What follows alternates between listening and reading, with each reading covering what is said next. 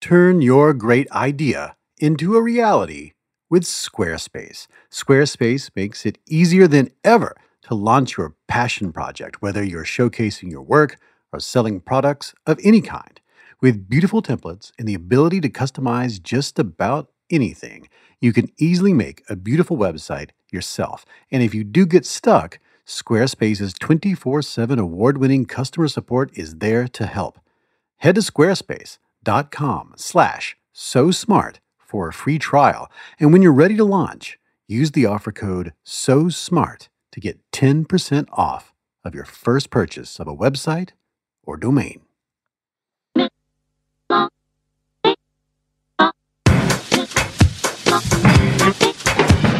Came on down into the middle of the party and into the cool beat of the happy, they went quiet. Thankful and talking about the power of the gospel. Into the cool beat of the happy, they went quiet. Welcome to the You Are Not So Smart podcast, episode 133.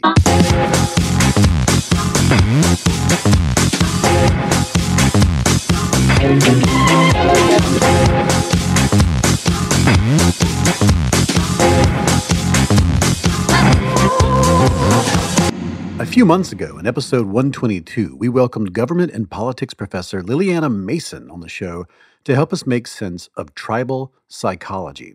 In that show, we discussed how tribalism is a basic human drive and how it takes very little to encourage us to think in terms of us versus them. Those tribal tendencies can scramble public discourse and derail many of our best efforts at progress, from science communication to elections to our ability to converge on the truth and go about the grind of building a better democracy. In short, we established that humans value being good members of their tribes much more than they value being correct. So much so that we will choose to be wrong if it keeps us in good standing with our peers. In this episode, we welcome Lilliana Mason back on the program because her new book on this topic just hit the shelves, and in it she goes into great depth discussing a central idea: our conflicts are over who we think we are rather than reasoned differences of opinion. The book is Uncivil Agreement: How Politics Became Our Identity. And personally, I feel like this is just about the most important thing the social sciences are studying right now. And I think Mason is one of the most brilliant of these scientists. And I promise the insights you're about to hear will change the way you think about politics, tweeting, elections, and arguing with people on the other side of just about everything. And this will be one of those episodes where we just sit down and have a conversation. And with that, let's pick her brain.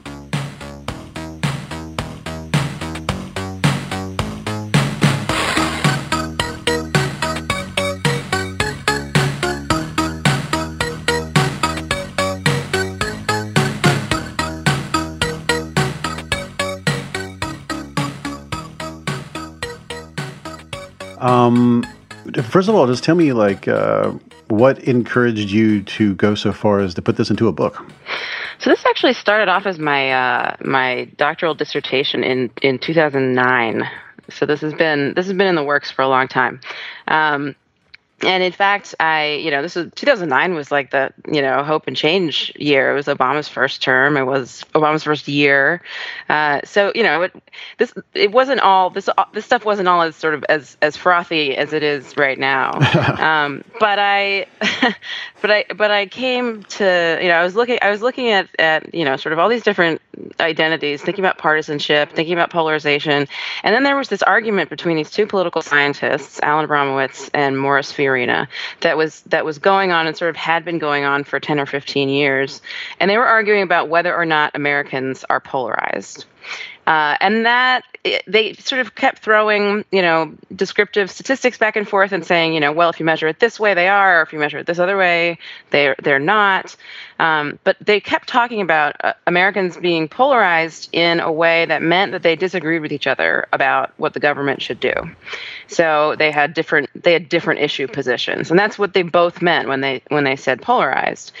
And I was looking around and thinking about what I was seeing in politics and thinking, well, maybe they don't have to disagree in order to hate each other, right? That we have all of this social psychology literature that talks about intergroup conflict, and almost none of it is about disagreement, right? Most of it is about just groups hating each other.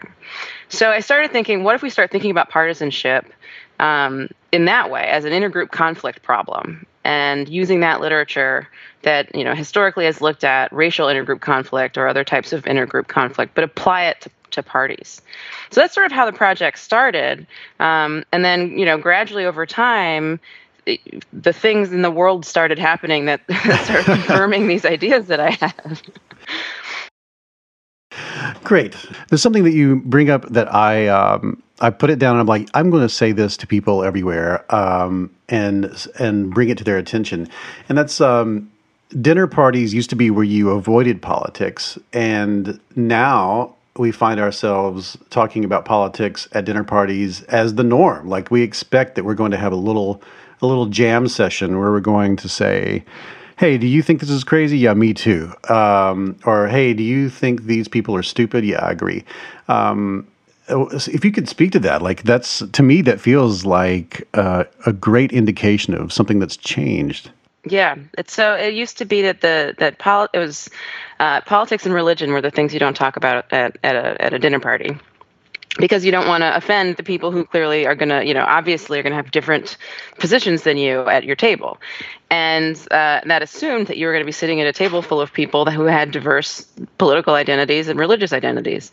And so increasingly, this is sort of one of the major influences that I argue in the book on this increasing sense of partisan dislike, is that we have become separated from each other as partisans, not just in terms of what we want the government to do, but geographically and culturally and in all kinds of ways, so that now the people that we tend to invite over for dinner parties are the people that we agree with. And you're right. Now at dinner parties, there's always that sort of moment when everyone says, okay, let's talk about the elephant in the room. Here we go, politics. And that's because everyone tends to agree. And in fact, if you know that there's someone at your table who doesn't agree with you, you probably won't have that conversation. Yeah. Unless it's like Thanksgiving dinner. Thanksgiving dinner, you're stuck with you're stuck with your family. I'm realizing the Thanksgiving dinner analogy, which comes up a lot in these conversations, comes up a lot because now that's that one time that we don't have, we don't get to sort who comes, like like it's a throwback to a previous era, and more than it is something that's always been true. And people hate it. It's like people dread going to their Thanksgiving dinner because they know that they're going to be forced to have a political conversation with someone who sees the world completely differently than they do. This also, we do this, the sorting people into our into groups when we decide to go hang out at parties or get-togethers or lunches or dinners or whatever. I know plenty of people who do this on their social media as well. They've carefully over the last year or two just either turned off notifications for the people they disagree with, or they've done this pruning thing where they've removed everyone who believes differently than them politically from their Facebook, and sometimes from their, less so from Twitter, because sometimes I think people want to see what's going on the other side there. But since Facebook feels more like it's our identity, I know people who are like, if you support Trump or if you support Hillary, I'm just going to delete you. That seems strange. Is that and what I'm asking here, is that a function of social media, or is that a function of something larger than social media? I think it's both. And in terms of the function of social media, it's possibly these are people that we would not be running into on a daily basis, and so as soon as you block them, they're just gone. And that's one very easy way to remove conflict from your life.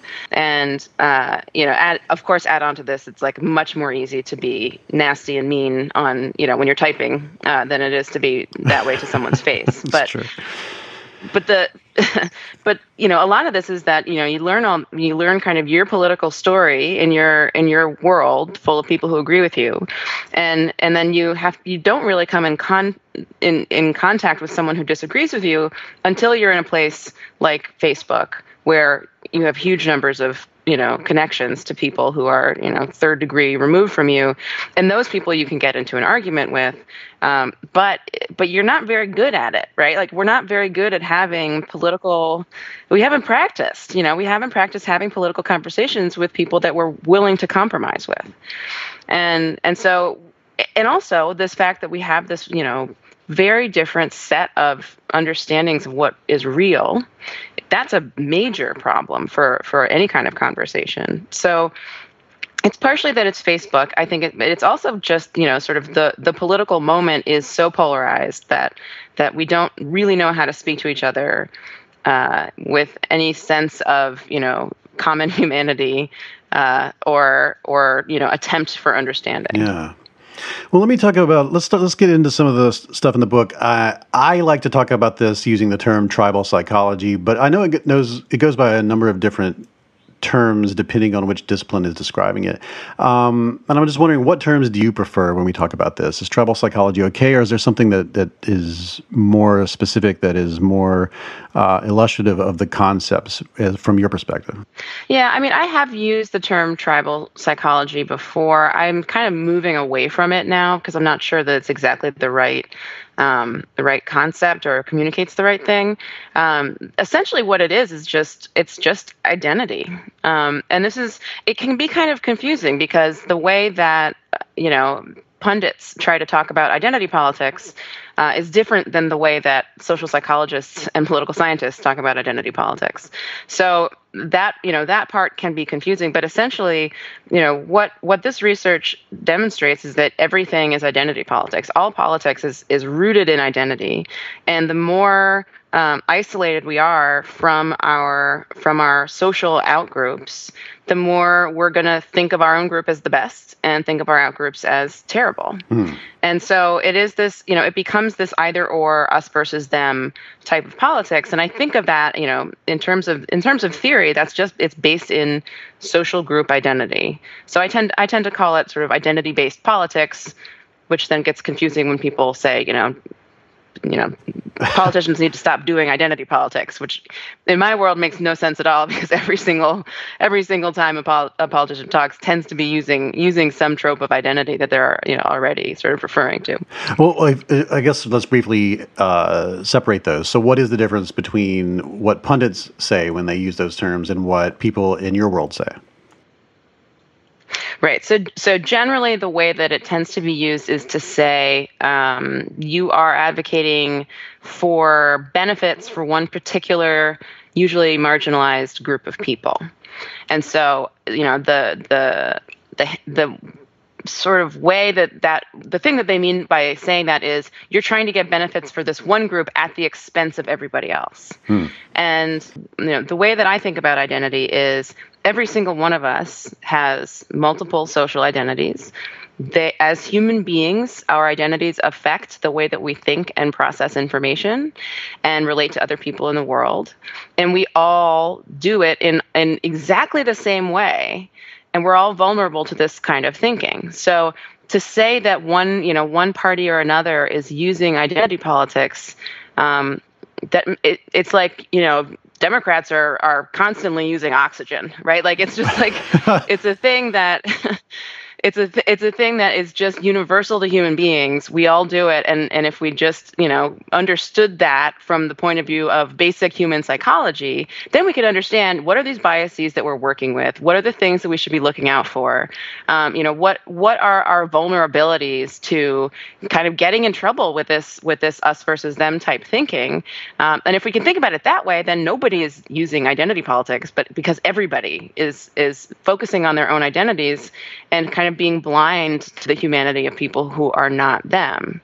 And by focusing on particular groups, when you say identity politics, you make it sound like there are certain groups of people who don't have identities. And that itself is just, on its face, it's absurd if you think about this as just a human psychological process. But also it reflects this, sort of sense of, generally the white male identity in American politics is seen as the baseline. And so anybody who has neither of those identities or is lacking one of them it has identity politics. They do identity politics. Okay. And I was interrupted in a conference at one point when I was talking about identity, and I was interrupted by an older white gentleman who said, "You are a woman. You have an identity. What am I supposed to do? What am I supposed to be?" And it genuinely, there was just this sense of like, I can't have an identity. Obviously, I don't do identity politics. Huh. So that's we're working with that in all of our assumptions. That's part of what I think the punditry are using, is that assumption to talk about identity politics. Huh. We all have 100 identities or thousands, but the one that's the most salient at any given moment is the one that feels threatened. Ah, that's so good. If there are these, groups of traditionally high status people who are seeing other people's status rising relative to theirs, that can feel like a threat. And so they will respond to that by, holding on to that threatened identity much more strongly and gathering together with other people who are in the same social group to try to defend it. Oh my God, that's the basic process. That is super fascinating. And I mentioned to you before, we had on a previous episode, we had some neuroscientists who came in, and they put people in a brain scanner, an MRI, they had them they challenged their positions on a number of things. Some positions were like, did Thomas Edison invent the light bulb? And you'd tell them all the reasons why that's not true. And then other things would be about like gun control or something like that. And they found that. I remember when I interviewed them, they didn't understand it, and then after I talked to you, I totally understood what was going on, because they said that for a lot of those positions, people didn't. They responded that the brain scanner showed nothing unusual, but when they challenged them on certain political ideas, their brains responded as if they were being attacked by a bear. That's the actual phrase they used, and I was like, why? And they're like, I don't know. And then it wasn't until I talked to you and read your book, I was like, oh, their identity is under threat. So their selfness is under threat, and their brains responding like they're actually being, like their body is being attacked because their self is being attacked, which seems strange. No. This is an analogy that I think about a lot, especially with the bear. I use the lion. I use a lion, but the same example, which is essentially, if you are if you're standing in the middle of a prairie or something, and you hear a lion roar, you don't know where it is, and you're all alone, you hide, right? You don't like try to fight the lion, because that would be absurd. But if you're standing in front of a lion and you see it, and you hear it roar, and you're surrounded by a strong group identity, and you see a threat, then you're going to respond with sort of like get ready to fight. Whereas if you have a weak group identity, or you feel sort of isolated and alone, you're not going to respond with such sort of adrenaline. It's going to be more about hiding and being quiet and kind of calming down and listening. And so those are kind of the different ways that people respond to threats based on their level of identification with their group. Oh my God. Well, okay. So you mentioned, if we're talking about psychology and social psychology findings, there are two that you talk about in the book that sort of set up a lot of what you have to say. And although we've talked about these previously on the show, they've been years ago. And I think it would be interesting to just sort of briefly pass through them by way of your insights into them and how they connect to your work at large. The first is the Robbers Cave experiment. If you could just sort of briefly take us through what happened there and what that sort of says about the way our brains naturally make sense of things. Yeah, so this was an experiment done in 1954 outside of Oklahoma City by a bunch of social psychologists trying to understand what makes group conflict. And so they recruited 24 fifth grade boys, and who they tried to make sure they were as sort of socially similar as possible. So similar, grades in school, similar family structure, similar physical and emotional fitness. And they brought them to a 3-week-long summer camp. The first week of camp, the boys were separated into 2 different camps. They didn't see each other. And they came up with names for their camps. They called themselves the Rattlers and the Eagles. And then after a week, they were told that there is another camp down the road, and immediately they wanted to meet the other boys and have a competition with them. And so they started off playing a baseball game, and the first thing that happened once they all got into the same field was they started calling each other names. And the conflict extended to the point where the experimenters had to shut down the competition between them because they started throwing rocks at each other and getting violent. So at this point, so the boys ended up having to be separated by the end of the second week because they were becoming very violent against each other. And not only were they being violent, they started to sort of perceive reality in a biased way. So one group of boys accused the other group of throwing rocks and ice cubes into their swimming hole because it felt a little colder, and one of the boys stubbed his toe.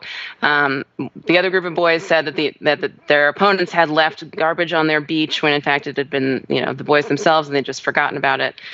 They were asked to do a task where they picked up beans off the ground, and then the experimenters, who were being the counselors for the camp, placed the beans on an overhead projector and asked the boys to estimate how many beans there were. And the boys always estimated more beans for their own team members, but it was the exact same number of beans every single time. It was the same handful of beans every single time. Huh. So this is a really it's a great way of getting at kind of in little fifth grade boy form the ways that when you separate people into two groups and they create an us and a them, not only do they immediately want to have a conflict, but they also actually kind of start perceiving the world in a biased way. Yeah. And we've had evidence for this for going a long way back. I know you mentioned this when you were last on the show, but it's worth mentioning alongside Robbers Cave, the Tajfel experiment. Right. So the Tajfel experiment was in a lab, much more controlled experiment. And long story short of this is essentially Tajfel called it the minimal group paradigm experiment because he gave people group identities that were minimal, that were essentially meaningless. So had people estimate the number of dots they saw and called, half of them overestimators and half of them underestimators, or told them they liked he showed them art and then said, well, you are a fan of Kandinsky. And so various different, group identities that they had just learned about right there. They were all alone in the room. They were never going to meet other people who were in their group. And then they were asked to do a money allocation task. And the way that I describe it, the sort of easiest way to describe it, it's not exactly what happened, but this is the principle. Essentially, he said, choose between these two scenarios. Either you, overestimators and underestimators, let's say, both groups can get $5, or your group can get $4, but the other one gets $3. And he was assuming that at this very minimal level of group attachment, there would be no bias against the other group. And he was going to start there and then try to add conditions to see, where does the bias come in? And in fact, what he found was that people consistently preferred to have the win condition over the sort of what I call the greater good condition, where everybody gets the most. Even when they had just learned they were in this group, they had never met another group member, and they were sitting there all by themselves, they still preferred to actually spend money in order to beat the other team. Okay, now I think this sets up this crazy thing that we do by default, which is this us versus them thinking, and it can be activated so easily. In Robbers Cave, it's in the real world, but there's really these kids were randomly sorted, and then in the lab, in our more controlled conditions, they're given things that are not really identities. Really, they've just been handed them, and they're meaningless, and they're alone, and yet still this is introduced, and there's really no baseline. It can be introduced by just about anything. You talk in the book about how we're biologically, not only are we biologically driven to do this, but there are weird biological effects that happen after we do this. I want to go through both of those briefly in that you talk about cohesion, categorization, and some interesting things that were brought out by Marilyn Brewer's work. Right. So I think Marilyn Brewer really sort of said it most succinctly when she said humans have two basic needs, one for inclusion and one for exclusion. And what that means is that we want to feel like we're part of a group. We want to feel included and supported, right? Because what if a lion comes and we have to fight the lion? So we need to feel like we're part of a group. but there is no meaning to the group unless other people are excluded from it. So we want to feel special because we get to be in the group, and not everybody gets to be in the group.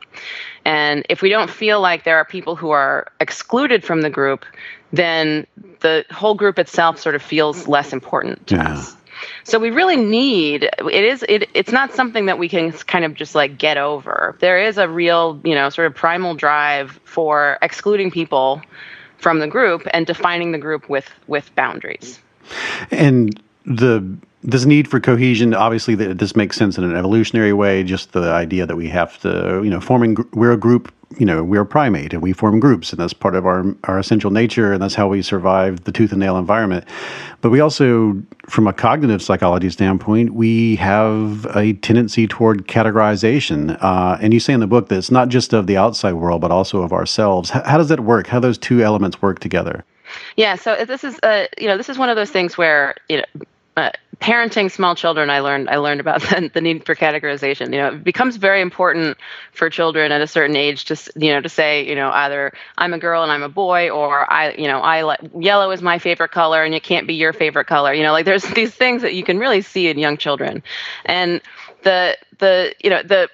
it really is a very basic human thing that we do, is to say, how do I make sense of this whole world of things I see in front of me, right?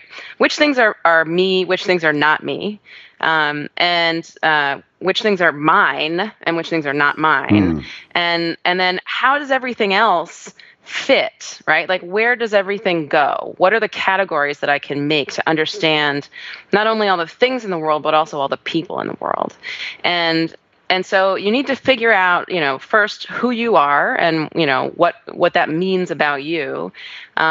And also understand your relationship to other people.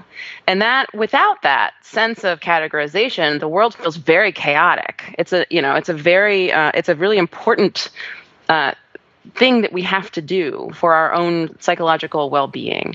If you can't categorize things, then it's the world is chaos. So it's not an inherently bad thing that we do. It's just a thing that we have to do to understand the world. This is the way that humans process the amazing complexity of all of the cues that we're seeing out there. But so knowing that. Having this sense of need for inclusion and need for exclusion, essentially what that's saying is we need to be able to say, I'm this, but I'm not that. And without saying I'm in category A and not category B, those have to be exclusive categories. Otherwise, we don't have categories. We didn't categorize anything. So right. So this is kind of an essential, very, very root, cerebral need that humans have just to make sense of the world. Before we're talking about, conflict or prejudice or anything, this is how we start understanding things. At a very young age, this is, the way that children make sense of the world, and we keep doing it throughout the rest of our lives. Yeah.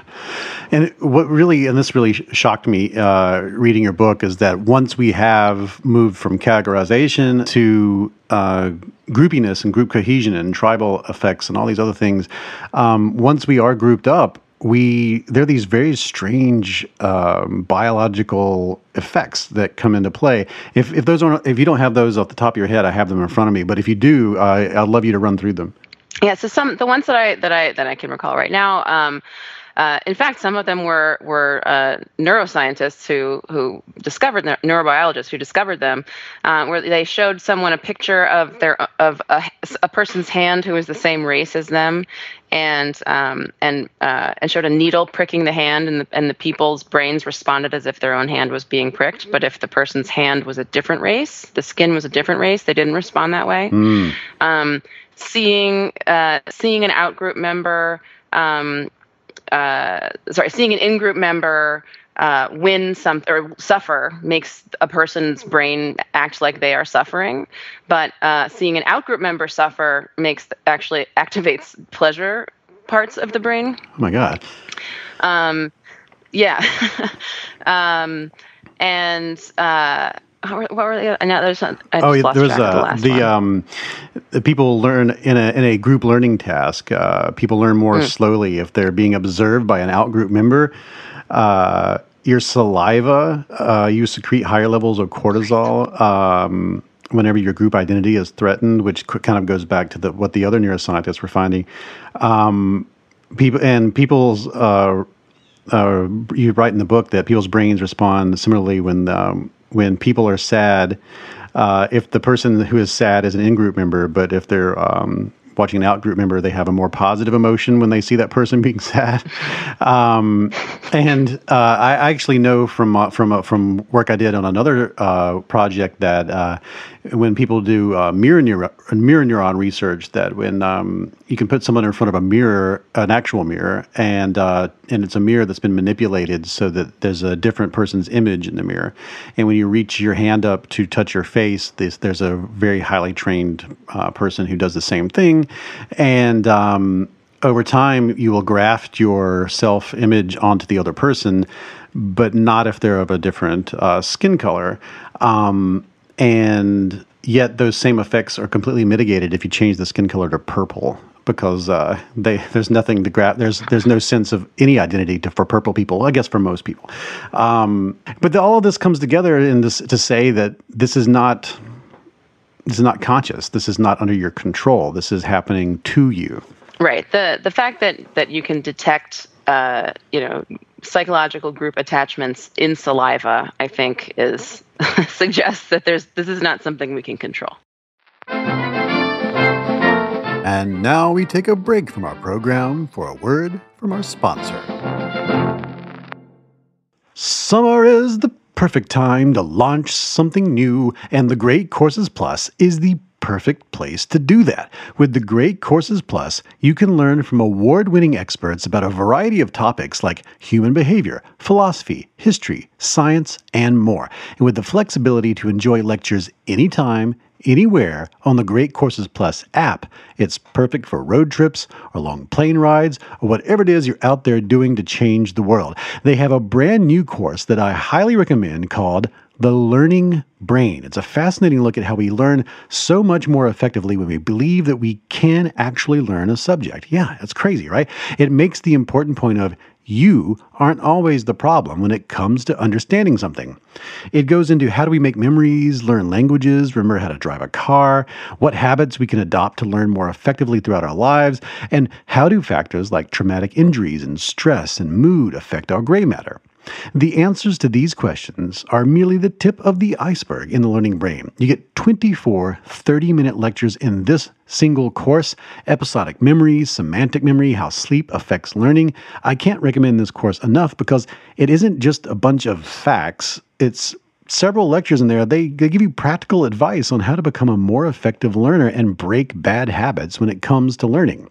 And Learning Brain is the perfect course to get started with, or you can check out any of their other fantastic lectures because today's listeners will get a free trial with unlimited access to watch and listen to the entire library at thegreatcoursesplus.com/smart. Sign up for your free trial now at thegreatcoursesplus.com/smart. That's thegreatcoursesplus.com/smart. And now we return to our program. Well, this brings us to things that you specifically talk about. And I would like to run through these. And all of these blow my mind. So forgive me when I go, what? To every one of them. I want to sort of read some of your quotes back to you and have you disassemble them. And I think all of these are just worthy of writing on a blackboard and walking by every day and putting into your collection of things that make the world make sense. One is we act like we disagree more than we actually do. What do you mean? Yeah, so that's kind of the title of the book, right? Uncivil Agreement.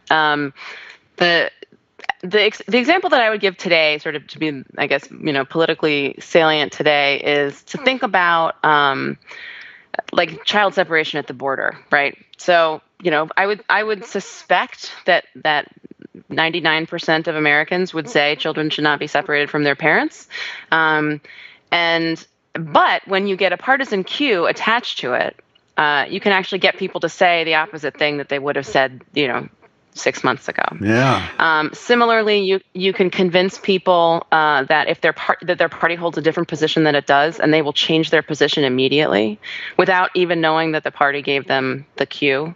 And they'll think that it all was, coming from their own logical reasoning process. We have research that shows that specific thing, right?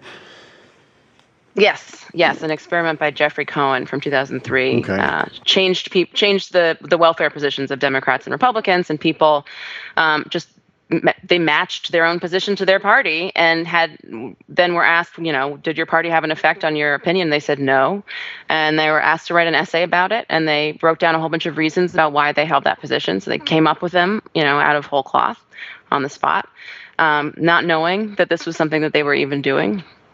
So the statement that we act like we disagree more than we actually do kind of reflects this sense of our opinions can be very fluid, and so fluid that if we wanted to come to a compromise, we could, if there were not these pesky identities in the way.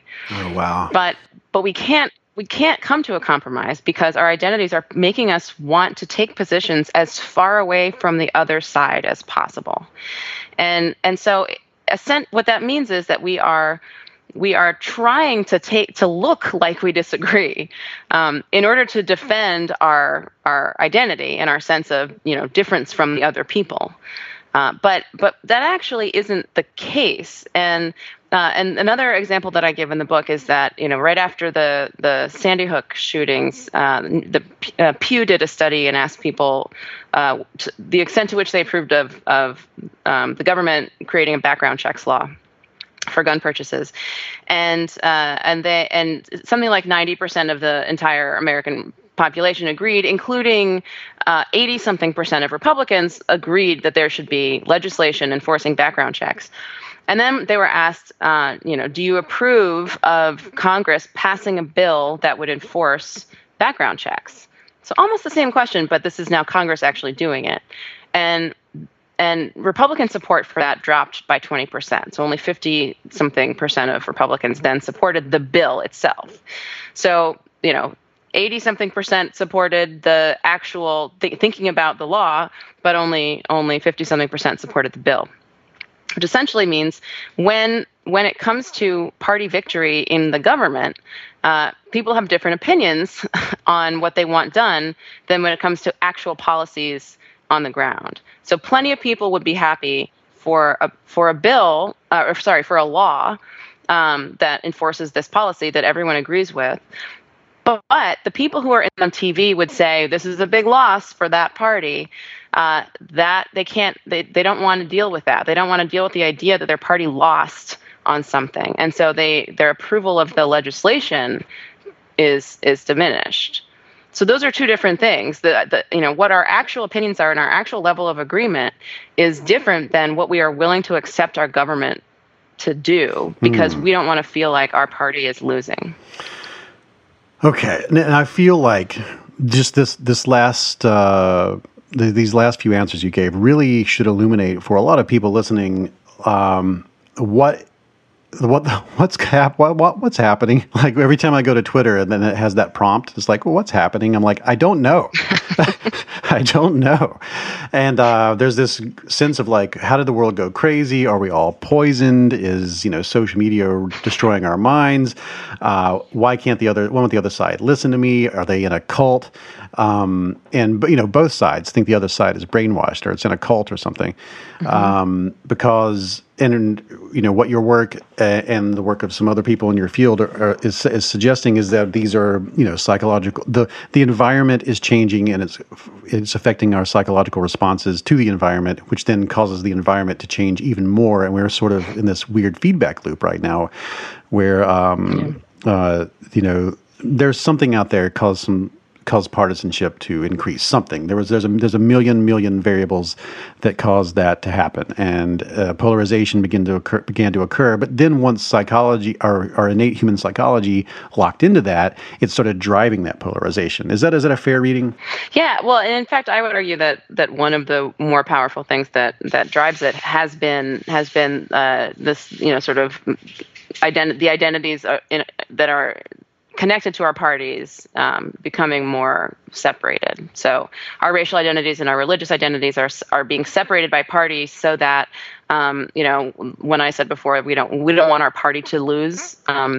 If your racial and your religious identity is connected to your party identity, then you don't want your racial, religious, and party identity to lose much more strongly than you care about just your party identity. So it's that our parties are taking up an increasingly large portion of our sort of self-concept real estate, and so the stakes of the game are much higher now than they were 50 years ago. Is there any consensus on how that's happening? I know that the sort of folk political science idea is that it was secularization or something to that effect, that people used to, their identities were tied to religion, or they were tied to there's also the idea that we used to be tied to our local geography. We were members of our town first, and then, or we were members of our subdivision and then our town, or whatever you live in. and then national politics was almost something that we thought about, on the side or on the back burner, or in relation to our local politics. Is there any consensus as to why we've become, Republicans or Democrats first, or libertarians first, or whatever you are first, and then all these other identities second? Is there anything is there any consensus in political science as to why? Well, so there's a couple of different major things. I think the first was the Civil Rights Act of 1964, after which we had a bunch of Southern Democrats very gradually leave the Democratic Party, because party identity has always been a very strong identity. It's hard to switch parties, right? It's like converting to a different religion. Most people don't do it. And so after the, conservative Southern Democrats, really disliked the Civil Rights Act that their party had enacted, they didn't just become Republicans. They sort of slowly, gradually moved away from the Democratic Party, and then the next generation could identify as Republican. So that took a generation, and that's really what we saw happening during the 1970s and 80s, when there were a lot of cross-cutting identities, and that there was low polarization then, because people weren't sure exactly which party they belonged with, because it was in the middle of this process of kind of realignment. And then the second thing that happened is that the religious right really became involved in politics in the 1980s, and the Republican Party, I'm not sure which direction it went, but the Republican Party and the religious right decided that they were meant for each other, and they really started working together, and to the extent that by the year 2000, essentially all of the requests of the focus on the family, I think it was, or no, sorry, what was it? I forget. Oh, contract with the American family. So all of the platform requests of the contract with the American family, which was sort of the Christian Coalition platform, were included in the Republican Party platform by the year 2000. So that also sent a very strong signal to voters, which party is your party. And those were social changes that happened, and essentially what it did was send racial cues and religious cues to the voters to give them additional information as to which party represents you the best. And it's much easier information to understand than who likes taxes and who likes welfare. Yeah. Mm-hmm. Okay, that makes shocking amount of sense. Okay, go ahead. Yeah.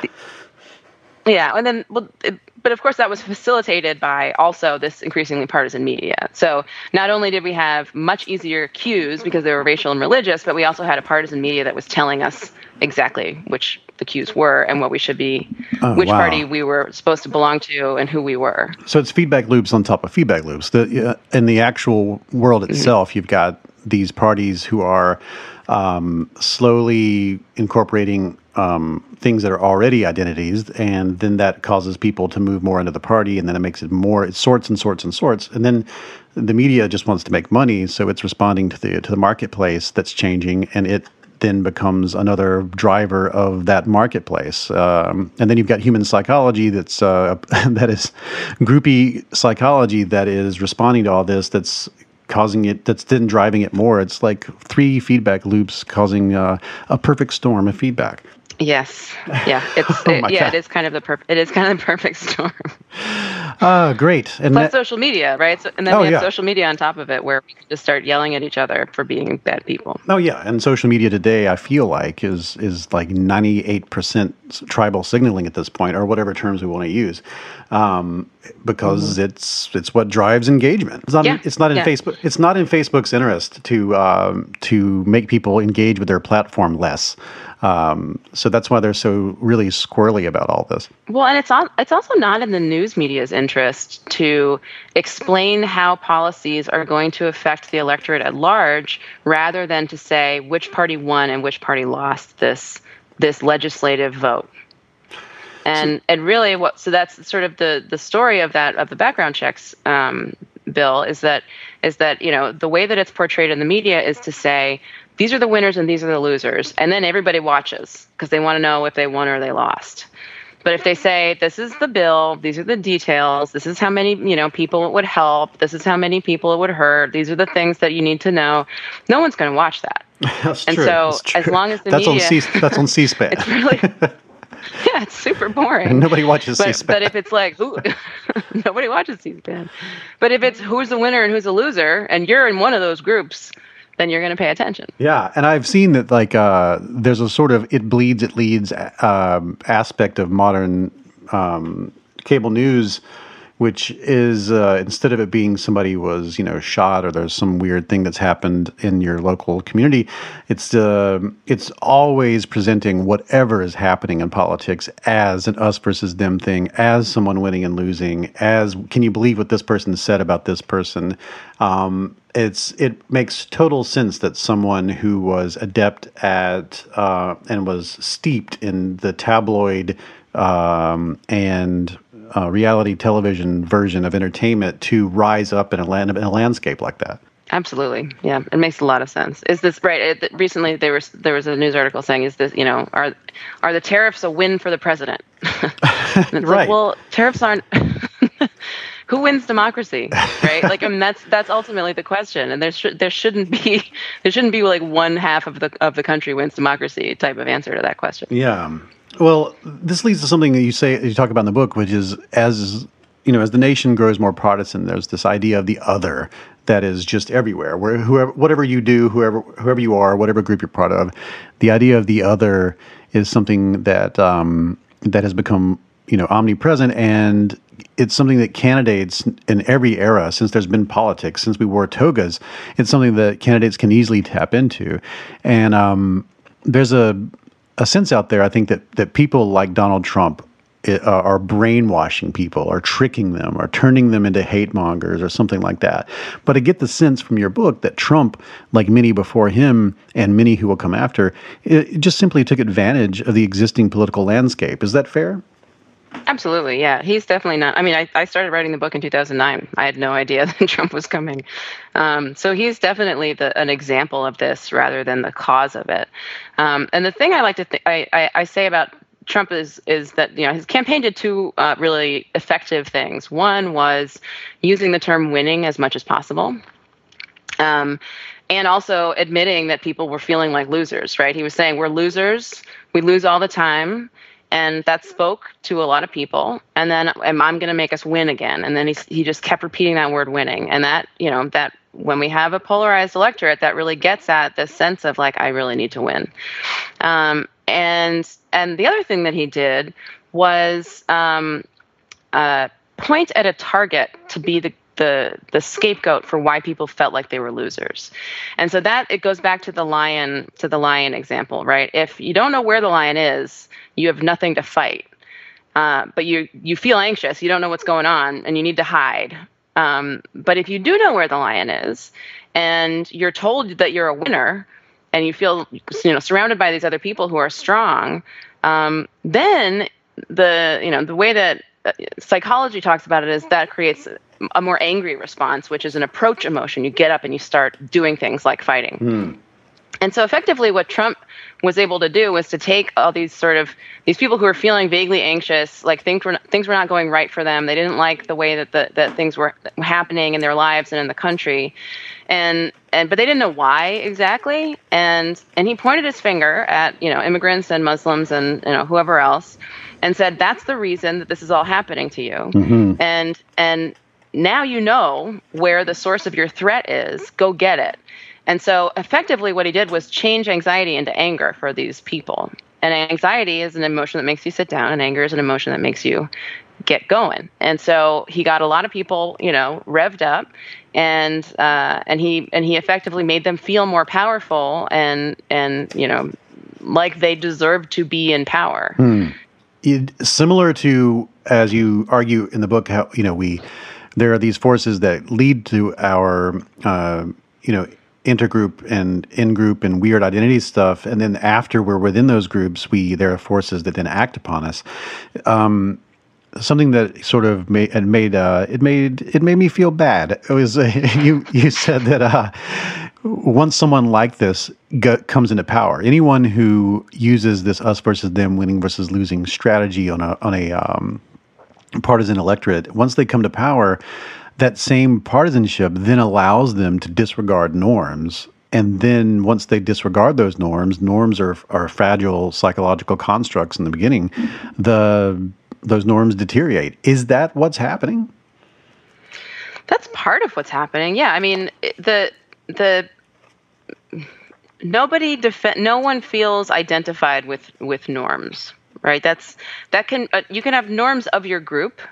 And you can strongly, try to behave in a way that comports with those norms so that you don't get kicked out of the group. But if you feel like, the norms are of another group, then why do you need to worry about them? And so, there's this idea of Trump coming in and being, draining the swamp and being, this sort of new, starting over type of president. And so those norms didn't really apply to him or his supporters necessarily. And, those were like establishment government norms that they didn't feel particularly bound by because they didn't really identify as, typical establishment, political people. So they really probably had very little, there was very little recourse to betraying those norms. Generally, the way that we keep people obeying norms is by social sanction. And so, if you violate the norms of your group, then your group sanctions you, and you are shunned or punished or something happens. You notice that you've done something wrong. But if it's not your group that's shaming you, then there's very little that can be done to make you pay attention to those rules. Okay, now I'm super freaked out. So taking everything we've talked about so far, there's something in the book that you talk about, and this is really important, and it's something that it's changed the way I see the world. And you say that with polarization, and you talk about three ideas: polarization, sorting, and ideology. And you say that these have traditionally been seen as something we do based on the issues that we find important. You argue that there is really a second way that groups become polarized, a second way they sort themselves, and a second way that they express or invest in ideology. And I thought we'd just run through those one at a time to sort of see what's driving that second version of things, this second phenomenon. And you use these terms, and if you can just sort of help us understand them, there's issue-based and identity-based. So what is the difference between an issue-based polarization and identity-based polarization? Right. So the traditional view that sort of when I started my dissertation, the only view of polarization was issue-based. So are Americans becoming increasingly extreme in their issue positions, and sort of moving to the two ends of the spectrum? So are Republicans becoming extremely conservative and Democrats becoming extremely liberal? That would be polarization. And so the reason that I sort of started this entire project was to say, well, what if there's a different kind of polarization? What if we're not polarized in our issue positions? We hold relatively moderate issue positions, but we're so attached to our identities that we feel very distant from our outgroups, regardless of the issue content. And so the issue-based polarization basically means that we disagree, and the identity-based polarization means that we feel like we are very different people from the other the partisans in the other team, regardless of our actual issue agreements. Okay. So, and then building on that, what is issue-based sorting versus identity-based sorting? So sorting is actually was one of the alternative explanations for what was going on. Instead of polarization, it was sorting, because if polarization means that people are becoming much more extreme, moving to the extreme ends of the spectrum, sorting means that it's just that Democrats are becoming consistently more liberal and Republicans are becoming consistently more conservative. They're not becoming more extreme. They're making all of their issue positions on the same end of the spectrum. So it doesn't mean that they're extreme, it just means that they're consistent, which on average would make it look like Democrats are becoming more liberal and Republicans are becoming more conservative, but really it's just people scooting over to the correct side of the spectrum on all of the issues. So that's the traditional idea of sorting, is that partisans are learning what goes with what and which positions they should be holding. Identity-based sorting is I also call it social sorting, which is basically this process that I talked about earlier, where the parties become increasingly racially divided and religiously divided, and so when partisans are looking at the other side, they're not seeing people who are like them.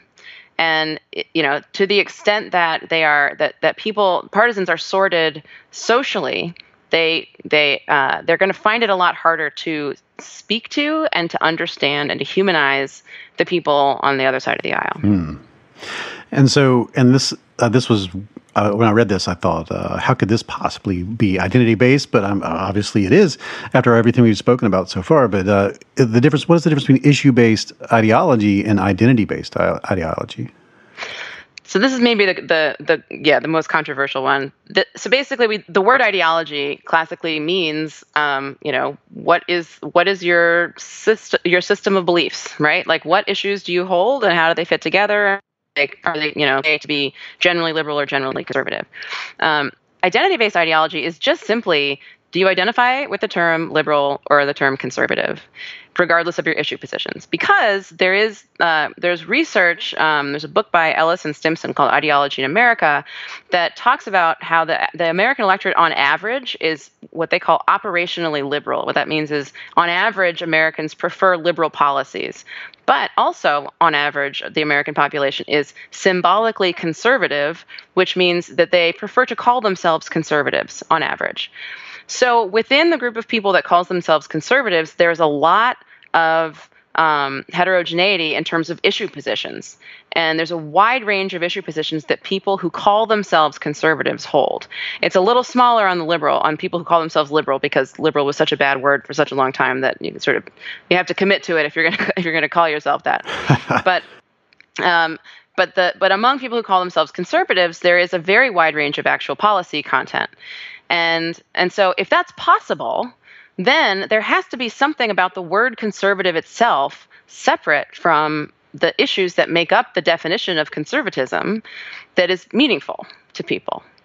And so I started with that, and then started measuring, when you talk about liberals, do you say we rather than they? To what extent do you think of yourself as a conservative? How well does the term conservative describe you? And so these are these social identity-based questions.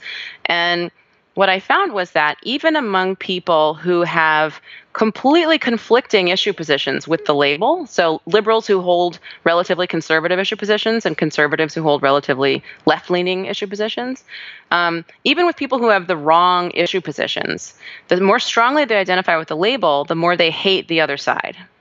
So liberals hate conservatives if they're very strongly identified as liberal, even if they don't have the right issue positions. And conservatives hate liberals even if they have the wrong issue positions, as long as they're strongly identified as conservatives. So there is a social effect that's happening with the terms liberals and conservatives that is not entirely related to the content of the policies that go along with those terms. Okay. Well, to me, I look at all this, I think about this, and I feel like I know there's a tendency out there to believe that we're all, driven by ideas. and we're not driven by any of these tribal allegiances or this group psychology, or we don't. I don't think anyone wants to believe that their saliva changes when they think about this kind of stuff. We want to think that it's the issues themselves, it's the facts of the matter that determine our attitudes about issues, and whether or not, and those attitudes determine whether or not we support gun control or abortion or fracking, or if we believe in climate change or criticize the president or anything that is now currently oddly divided along party lines. And I think seeing that things like that are divided along party lines should clue you in that something is going on.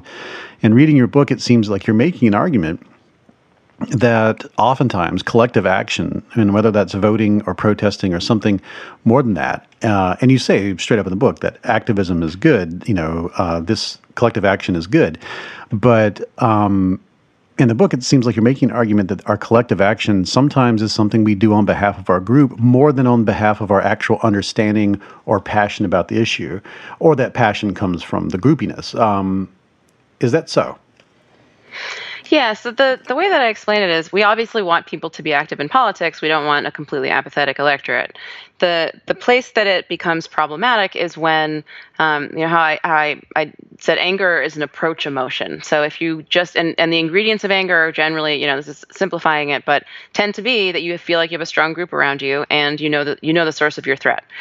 So if those are the two things that are contributing to your anger, and you're participating in politics on behalf of that strong group identity and that, finger pointed at whatever is causing the threat to you, then you're going to participate in politics kind of on behalf of that anger, rather than, thinking through which party best represents your interests. And, this is what Aiken and Bartels call the folk theory of democracy, that, people sit down and think about, which party is best matched to them and which one best represents their own personal interests and values. And then they make a reasoned decision, sort of like a banker choosing an investment. But instead, what ends up happening is that we start making these decisions much more like sports fans, and so if we're taking action like sports fans, sports fans don't do anything productive. They're not cheering for their team so that their team can then go legislate things for their district and help them get subsidies for their business. You cheer for your team just to make the team win, so the team can win, and then the team wins, and you don't expect anything more of them, and you don't hold them accountable for whatever they do after the victory. And so if you're participating in politics on behalf of just that, I just need that victory because it's going to make me feel really good, because I'm so strong, so much of my identity is invested in this party that I just need them to win, and I really don't care what happens after they win. That kind of activism is not great, because essentially what that means is that we will be taking action on behalf of our party and not holding them accountable at all. If they do something bad or wrong or against our interests, we will not vote against them because they're our team. And just because your team misbehaves doesn't mean you stop being a fan of the team. So that type of activism, I argue, is actually normatively not good for democracy. We need accountability. We need an electorate that can hold elected officials accountable when they don't do the things that they're supposed to do. And if we have this sort of team-based approach to activism, then we're not going to be able to have that type of democratic accountability. People are always asking, how do I change these other people's minds? And just to use a specific example, with what's going on the border, which people may find themselves in an argument with someone who is defending what's happening on the border, and that's just one example of many things which you might find yourself arguing about. And do you have any advice as to how to reach out to people who are in the other side, whatever the other side is for you, and encourage them to see things differently? Well, so there's two different ways to approach this. One is to try to get essentially change the subject away from politics. Let the temperature of the conversation die down a little bit.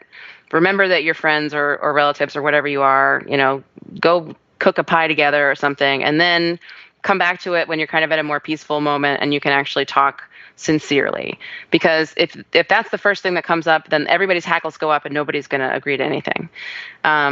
the other argument that I've seen lately is just if you're talking to somebody who has just a completely different conception of reality than you do, and their source of information is a completely, you've never even heard of any of these things before, and they're using arguments that that are complete nonsense to you.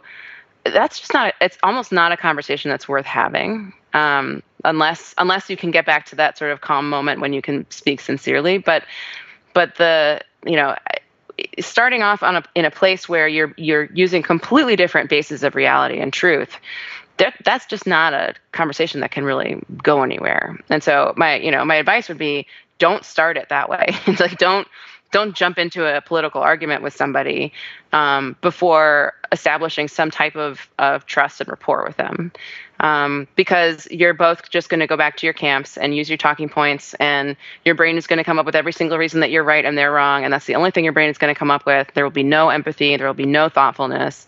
But if you spend a little time together and then maybe in a quieter moment say, I'm really worried about those kids, or something that's human and thoughtful, and just in order to sort of just take it down a few notches and then speak on a human level, rather than like, how dare Trump and his administration do, it's just nothing is gonna work as long as it's politicized that way. It has to be a human conversation with your own feelings and thoughts and your own understanding that the other person has, feelings. I like this, what you just said, because I think I get into a lot of arguments in which I realize the other person is pulling their information from a source that's hidden from me, and I'm likely doing the same thing. And so we're almost having a proxy war. And I find that the discussions are better when instead of doing that, the source is introduced up front. Like, this is what someone said, or this is an argument that I've seen somewhere. What do you think of that argument? And now we're like directly addressing a shared thing, and we're coming up with our own justifications. And we might still have some kind of proxy war, but I find that discussion is better than the naked discussion, which is like, hey, what do you think about the thing that happened in Russia? And then we're not actually having a conversation at that point. We're just launching arguments that our team has introduced as the best arguments when you face the other side. Right, you're just rehearsing your lines, basically. That's good advice. Stop rehearsing your lines, everyone.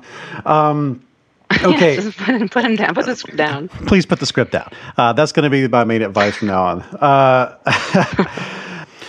Well, this leads to my last question, which is a big one. And that is, the last time we spoke, I got a lot of emails and I got a lot of tweets, and they all asked the same question pretty much, which was, I don't want to do this. What do I do? I mean, do I join a bunch of different groups? Do I start reading the other side's newspapers?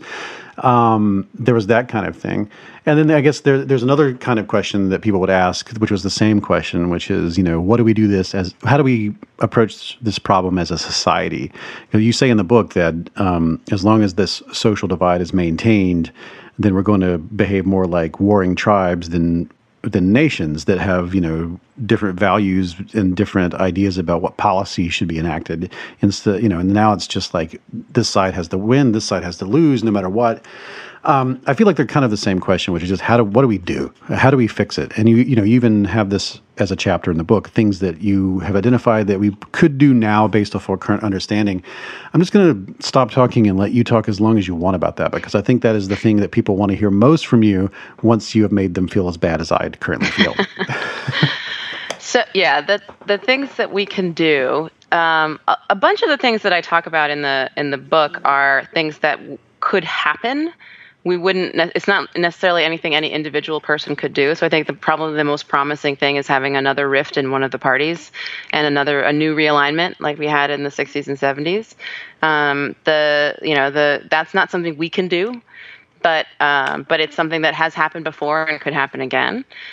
The other things that we're individually responsible for are, one of the things that we know about intergroup prejudice is that we can combat it on an individual level by practicing practicing turning it around. So essentially saying, I just made a snap judgment about this person based on their identity.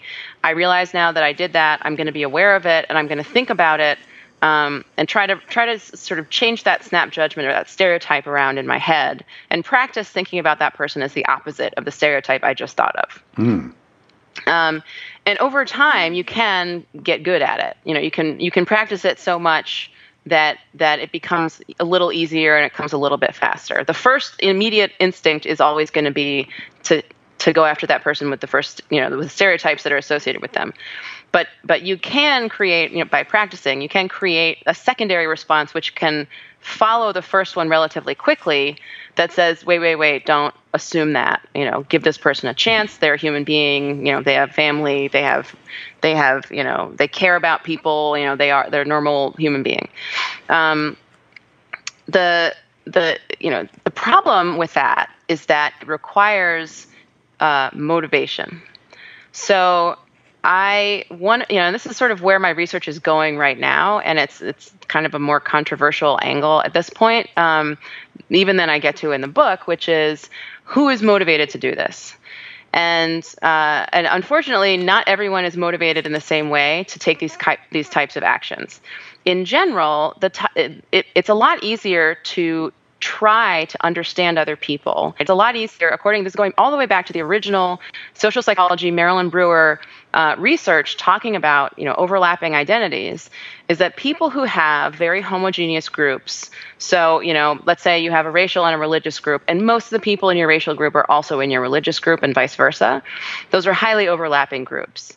And in that, the people who have very highly overlapping groups tend to be more intolerant of outsiders, people who are not like them. People who have only mildly overlapping groups, so if the majority of people in your racial group are actually a different religion from you, those people tend to actually be much more tolerant of out-group members and much more inclined to try to understand out-group members as human beings. So we have a problem where the people who need to be motivated to do this are already isolated in these very homogeneous social groups, and the more isolated they are, the less they're going to be motivated to try to understand outsiders. So that's problematic, and it's like the people who need to try the most are the people who are the least inclined to try. And in fact, and this is where it does get controversial, is that there is, I feel like at this point we have to say there is a party asymmetry here, and I've seen this in Desire to Compromise. I've looked at this from some of the 2016 American National Election Studies data. I've seen this in Desire to Compromise, in feelings towards outgroup members, and what I found is that people who are largely in the Republican Party, because the Republican Party is largely white and Christian and straight, they tend to be affiliated, or they tend to be socially exposed to other partisans who are very, very similar to them. And it's really relatively rare for a Republican to meet another Republican who is racially or religiously distinct from them. Democrats are the party of like everybody else. So for any given Democrat, Democrats are like 56% white, 19% black, 17% Hispanic in 2016. So for Democrats, any given Democrat is likely going to be exposed to another party member who is racially or religiously distinct from them, because there are plenty of very religious Democrats who are people of color, and there are plenty of very secular white Democrats. So most of the time within the larger party umbrella, Democrats tend to be exposed to people unlike them on a sort of much more regular basis, or at the very least, they think of other partisans, other people in their party, in their group, as more diverse than just this who exactly that one person is. Which means that we're going to have this sort of situation where the people who are probably reaching out to you saying, I want to change this, I want to be more tolerant, are the people who are already more tolerant and probably more exposed to people who are unlike them. Not in a partisan way, but in a racial, religious, other types of cultural, geographic, social ways. And so that is something that we're going to have to address at some point. I don't know, I don't really address it in the book, but it is a problem that saying everyone needs to behave the same way to fix this problem is not exactly correct, because it's the people who are the most socially isolated who really need to practice this the most. Yeah. And it's unclear to me exactly how to motivate that, because that's an extremely threatening thing to say to somebody who feels very comfortable in their socially homogeneous group. And then the last thing that I would say is this, and this is also not individually on us, but if anybody's thinking about media and the way that journalism works, to really stop trying to frame everything as a zero-sum game, right? It's not good for ratings, so this probably is not going to happen. But to the extent that we describe legislation as a win for one side or the other, we're never going to have compromise. And the only way for democracy to work is for there to be compromise. So we have to somehow get to a point where, ideally the news would say, this is the legislation, this is what it does. The whole Congress is voting on it. And let's see what happens. And then we could watch to see what the outcome of the vote is, and not to see, did my team win or not? And then if they won, great, I'm turning off the TV. I'm not going to pay attention to what happens with that law anymore. Yeah. So, it would be great if we could have a little bit, different type of coverage of the way that politics works. Because right now we are, we're telling ourselves a story about a war that's going on in our country, and it's only making the war worse. And we need to find a way to step back and think, okay, what's good? What's the greater good? Find a way to think about, how can we look for what's the best for the most people? And that's, obviously it's not human instinct to do that, but we've done it before, and we've had cross-cutting identities between the parties, not that long ago, and it is possible for us to have cross-cutting identities again that would at least link us to the other side about in terms of thinking of them as human beings. And then the last thing that I'll say is that the one policy that I've thought of, this is actually since I wrote the book, the one policy that I've thought of that could work would be service. So one way to get people of varying backgrounds to work together is to put them to work together doing some type of service, right? Working in a soup kitchen, or building houses for Habitat, or working in Peace Corps doing something, or working in the military, right? Even the military is a giant melting pot of all different kinds of political orientations. And so one thing that might be, that could be helpful is to have, somehow work together. This is my blue moonshot idea, but possibly connected to tuition, right? Like free college tuition for people, but on the condition that they do 2 years of service, and then that service is not done immediately right with their neighbors, right? That service mixes them together with other people who are from different places and have different perspectives. And then you would have a generation of Americans who sees other partisans as human beings, and does service, which is great, and gets to go to college, which is also great. So that's my one optimistic outcome, is if we could do that, then maybe we could have a little bit more understanding.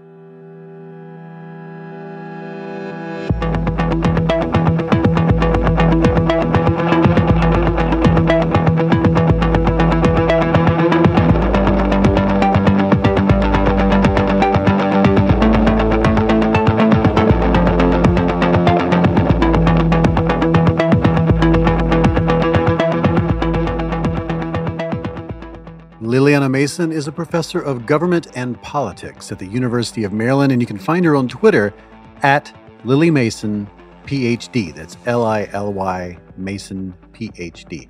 The book is Uncivil Agreement: How Politics Became Our Identity.